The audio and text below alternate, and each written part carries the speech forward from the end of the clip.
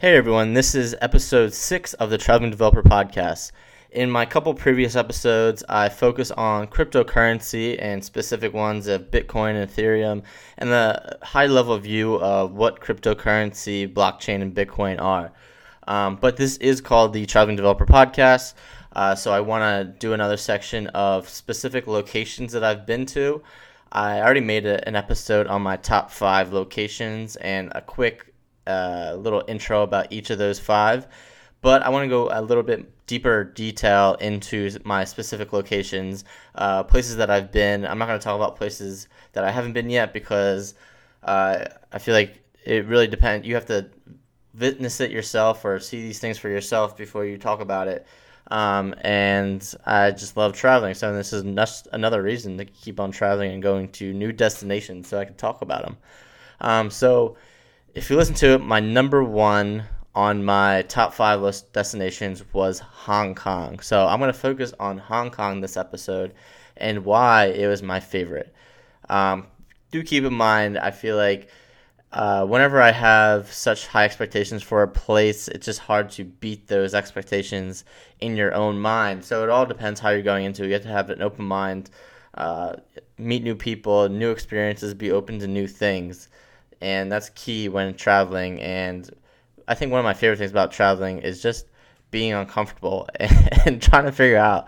I know it sounds weird, but trying to figure out my way around. And this Hong Kong was a special place in my heart because it was the first time I was in Asia. I went there with my brother, and it was just an awesome time. I think I was there for 5 or 6 days. And I would absolutely go back. And I'm going to go over some reasons why. So a little bit about the trip itself. It was a 13-hour flight, direct flight from New York City to Hong Kong. And Hong Kong is one of the largest financial centers in all of Asia. It also has one of the largest airports and nicest airports in all of Asia. So if you have to lay over there, there's a lot of relatively cheap flights. Let me say that. You would think you would have to pay $1,000 to get to anywhere in Asia, since it is, no matter where you're going, it's going to be a long-ass flight. But Hong Kong specifically, since it has such a large airport and since so many people are flying into it, specifically from New York or from LA, if you fly out of one of those cities, you could find flights around $500-$600. I believe mine would have been $550, but I got it for free using credit card points. I can make a whole other episode on how I did that. I do get a lot of questions on that, but I'll save that for another episode. So I would say even if you were just paying cash, you could absolutely get a flight for $550. But the key is being flexible. If you're gonna fly home on a Sunday night, expect to pay over $1,000. So the key is being flexible, not with just Hong Kong, but with just travel in general. So it was a 13-hour flight. Got there. I think I love telling this story. We got there at 11, 12 o'clock at night. I expected to not be able to speak the language to anyone. And at first, I couldn't. We went to, got a taxi from the airport just because I didn't really know the public transportation system. And our driver didn't speak any English. I kind of just pointed on a map, which is the great thing about Google Maps and traveling. You could set it on away mode, and it still works. It still knows where your GPS location is. So I just pointed on the map and figured, just tell us to drop us off around here, and we'll figure out the hotel. Got the hotel, super nice. People there spoke English, so we were able to ask them of places they would suggest to eat at 11, 12 o'clock at night. So they gave a suggestion. There wasn't that much open, so we checked it out. Come to find out, not a single person, whether they're eating or walking by or working there, spoke English. So me and my brother just picked things on the menu that had photos. So it was kind of a safe bet. There's no English translation, and we got something that looked like chicken, I think, and beef. The beef was amazing. It was just sliced beef, so that was a pretty safe bet. But come to find out, the chicken was chicken parts. I don't know if it's normal. Actually, I do know it's normal now. They don't waste any part of the chicken. But it was specifically just the part, so you couldn't just like eat like the chicken breast or like a chicken wing. This is basically all the parts that no one else wants to eat in the U.S. So right away, that was quite a shocker. But I'm not gonna lie, it was pretty tasty, and I think the ones with the most meat was probably the chicken butt. Good stuff. So yeah, that was a great start to the trip already. No one speaking English, and really that was the last time the entire trip that we had issues with communication. Because after that, everywhere else we went, we had at least one person that spoke English or at least tried to speak English. At least, of course, we didn't know that language at all, and just for 5 days being there, it's hard to learn a whole new language just for a couple of days. But I would recommend trying to learn any language, trying to learn thank you, you're welcome, and like how to get to a certain place. Like, how do I get here in another language? And that'll take you so far by itself.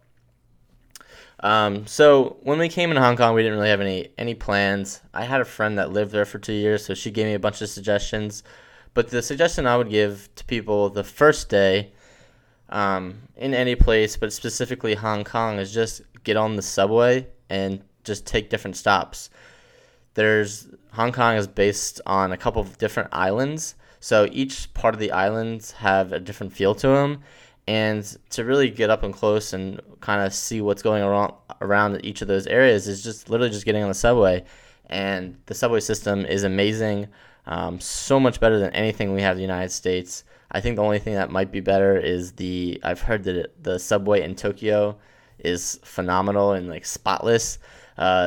Even the Hong Kong was spotless. You weren't allowed to eat or drink. Everyone queued up in the lines to get on the subway. There weren't huge groups of people pushing each other like you would be in New York City. So the whole experience of that was amazing. I would suggest getting the Octopus card, and you could either get like a 1 day pass or a 3 day pass, or you could just pay by the ride. But for the first day, or the first couple days, I would plan out so that you're just getting on and off the subway because it's super cheap and it's the best way to get around, the fastest way to get around. I would not recommend taking a taxi at all, especially even from the airport. So, like I said, I didn't really know the situation coming from the airport, so I just took a taxi. But on the way back, there's a train that goes directly from the Central stop, which is the main stop in Hong Kong, directly to the airport, and it's only a 30-minute train ride for about $7 each. So super cheap, super easy. You don't need to take any taxis at all. Public transportation will take you basically everywhere in the city, and you could just walk the rest from there. So one of the main sections to stay would be either the Central or Central District and Lan Kwai Fong. I don't even know if I'm saying that right. I never knew. But so Central, we were there quite a bit. It has a lot of expats. So if you want to speak to some Americans, or specifically a lot of people from London, work in Hong Kong out of their Hong Kong office, but they're from London. That's what I noticed, and they're all in Central. And Central is like kind of the downtown area. Tons of like expensive stores, expensive restaurants, but there's also like some side restaurants, like very chill places, all amazing food. I will say Hong Kong isn't exactly cheap, but you could absolutely get by if you like find your way around different restaurants. And I think the best way to find some places is literally just walk around. I think that's some of the best part. That's the best part about these cities, that you could just get around with public transportation, because if you can't walk that far, you just take public transportation and walk through areas that you normally wouldn't see or find taking a taxi or other parts of transportation. And that's how I find some of my favorite stuff in any location. So Central District is a good place to stay. Probably the most expensive place. They have a lot of high rises, maybe some Airbnb apartments. And like I said, very downtown, like kind of like midtown New York or business district. And then Lan Kwai Fong, on the other hand, is the party district, basically. So if you want to go out at night, go to some bars, some restaurants, some small bars and restaurants, which are really good. And they don't just have Chinese food or types of Asian food. They have all types of food all over the world. It's just like New York in that there's so many different people from all over the world that come and live in Hong Kong that there's just influences from all over the place. So you could have amazing food from basically anywhere in the world. And then Lan Kwai Fong it's just a great place to like go out at night, go out at 11 o'clock at night, walk from bar to bar. There's one street specifically, I can't remember the name of it, in Lan Kwai Fong where within, I think, a quarter mile, there's about 20 bars, and they all it's super warm there, almost all year round. It never gets really cold. It's more of a tropic weather. So I would keep that in mind because it was super hot the first couple of days, and towards the end it got beautiful. I don't know. I can't really comment on what's normal or not, but it does absolutely get hot. And then other than just walking around, you have to try a bunch of the street food places. So I think Hong Kong has the most Michelin star street restaurants in the world. And you got to get some egg waffles. You got to get some more chicken parts. Just literally anything. Just try new things. And then one specific restaurant I have to recommend it's a chain now, but it's called Tim Ho Wan, and it started in Hong Kong, but now it has, I think, like 40 something destinations around the world, and one just opened up in New York City. But it's the cheapest Michelin star restaurant in the world, or at least it was. I think it got dethroned by a cheaper one, but even so, maybe the second cheapest Michelin star restaurant in the world. And if you don't know, the Michelin star is given to restaurants, like the best restaurants around the world, and they're typically pretty expensive. If you're going to a super high-end restaurant with amazing food, you're going to expect to pay extra money. But Tim Ho Wan keeps it super cheap. Me and my brother basically ordered, I'm not exaggerating, 80% of the menu. We couldn't even finish. We couldn't even come close to finishing it all, and the food just kept on coming. There wasn't enough space on the table, and it was all amazing. It's dim sum. Just try everything. It's all so good. And then for activities, I'd have to recommend, I think, some of my favorite trips. There's always that one moment of like an amazing view of the city and just relaxing with a beer, or not even a beer, or just like chilling and watching the sunset or rise. I'm not gonna wake up that early for the sunrise, so let's go with sunset. And one of those places is Victoria's Peak. We didn't know where to go, so we were just walking towards Victoria Peak, and we ended up hiking up it, only to find out there is a tram car that goes straight up it, and we would have saved like an hour and a half, but I don't regret it. It was still, I was dripping sweat. I wish I could find that Snapchat video that I posted, but I was dripping sweat. But it is so rewarding getting to the top and seeing the skyline of Hong Kong. And in my opinion, I think it's the most amazing skyline in the world. You have mountains in the back and in the front. So green mountains. In the middle, you have the cities that are kind of cramped into whatever parts of the mountain that are semi-flat. There are a lot of hills in Hong Kong. So whatever's buildable, what area is buildable, they build on top of it, and they build ginormous sky rises. And then there's water. There's blue water. And then on the other side of the blue water is another part of the city, so another island of Hong Kong. And then more mountains behind that. And Victoria Peak is... it's just an amazing view. I don't really know of a better way to put it. There is a rooftop bar I'm drawing a blank right now, but it's at a hotel bar, which also has an amazing view, but I got a little frustrated because it got really packed. It was during the week, so I can't imagine it during the weekend. And yeah, I was like pacing back and forth for spots along the window, and it took like an hour and a half, but I digress. It was still amazing. So you can see the skyline from different points of view. What else? You got to take the Star Ferry. So most of the time you're just going to take the subway from island to island because it obviously goes underground from island to island. But I would just take the Star Ferry one time and just take a nice cruise along the river and see the skyline from the water, and it's super cheap. It's not like it's not a touristy thing. It's people use it before the subway was in place. People would use it to get from island to island, and it's still in use today. And then the Tintan Buddha. Definitely not saying that right, but the Big Buddha. So this one's a little further away. You can take the subway there. I think it was about a half hour or 45 minutes from central or downtown Hong Kong, and is the second largest Buddha in the world. Apparently on the same trip we saw the largest, which is in Bangkok, and the second largest, which is in Hong Kong, Buddhas in the world. Without trying, I guess that's kind of cool. I don't know why, but but it's this beautiful. It's on the top of a mountain on this monastery.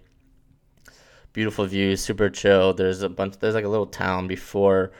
So you have to take the subway to a sky rail, which takes you to the top of the mountain, which has amazing views, and it's a lot quieter, a lot more chill. There's some restaurants, and we went to a tea bar. I don't know what the correct name for that is, but a place that only sells tea, and I love tea, and I just tried, I think, 4 or 5 different ones, and it was so chill, just relaxing. Would absolutely recommend going to the Big Buddha as well. And what else? I think that's the main things. Oh, and then obviously going down to, just checking out the different districts. They have a lot of shopping in Lan Kwai Fong, I think it is. There's a huge, I think there's Sneaker Alley. And of course, last thing, I did not expect to do this when I was there, but literally every single corner had a tailor. So the idea is you go to Hong Kong.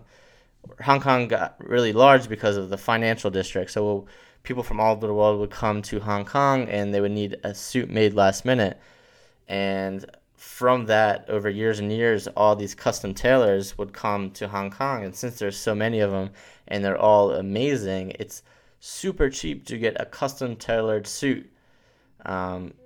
Everything else in Hong Kong is expensive except for the suits, and they're awesome. So I think I spent like $550 for 2 custom tailored suits. And I'm telling you, this is like, they roll off the fabric from a huge roll of fabric, and then create a whole suit just from that. And I don't really wear suits that much, but now that I have custom ones, I try to use any excuse available to wear them. So that is, if I go back to Hong Kong, actually when I go back to Hong Kong, definitely getting more suits because it's my favorite suit. It fits perfectly, and I get comments on it all the time. I look fly as fuck. So that's Hong Kong. There's so much more other than that I didn't even cover, but those are the top things that stood out in my mind and would absolutely recommend doing for anyone else traveling there. And the next destination one, I think I'm going to do maybe Barcelona, somewhere in Spain, but tune in for the next one. I'm going to cover a bunch of different cities in individual episodes, so hope you enjoyed it.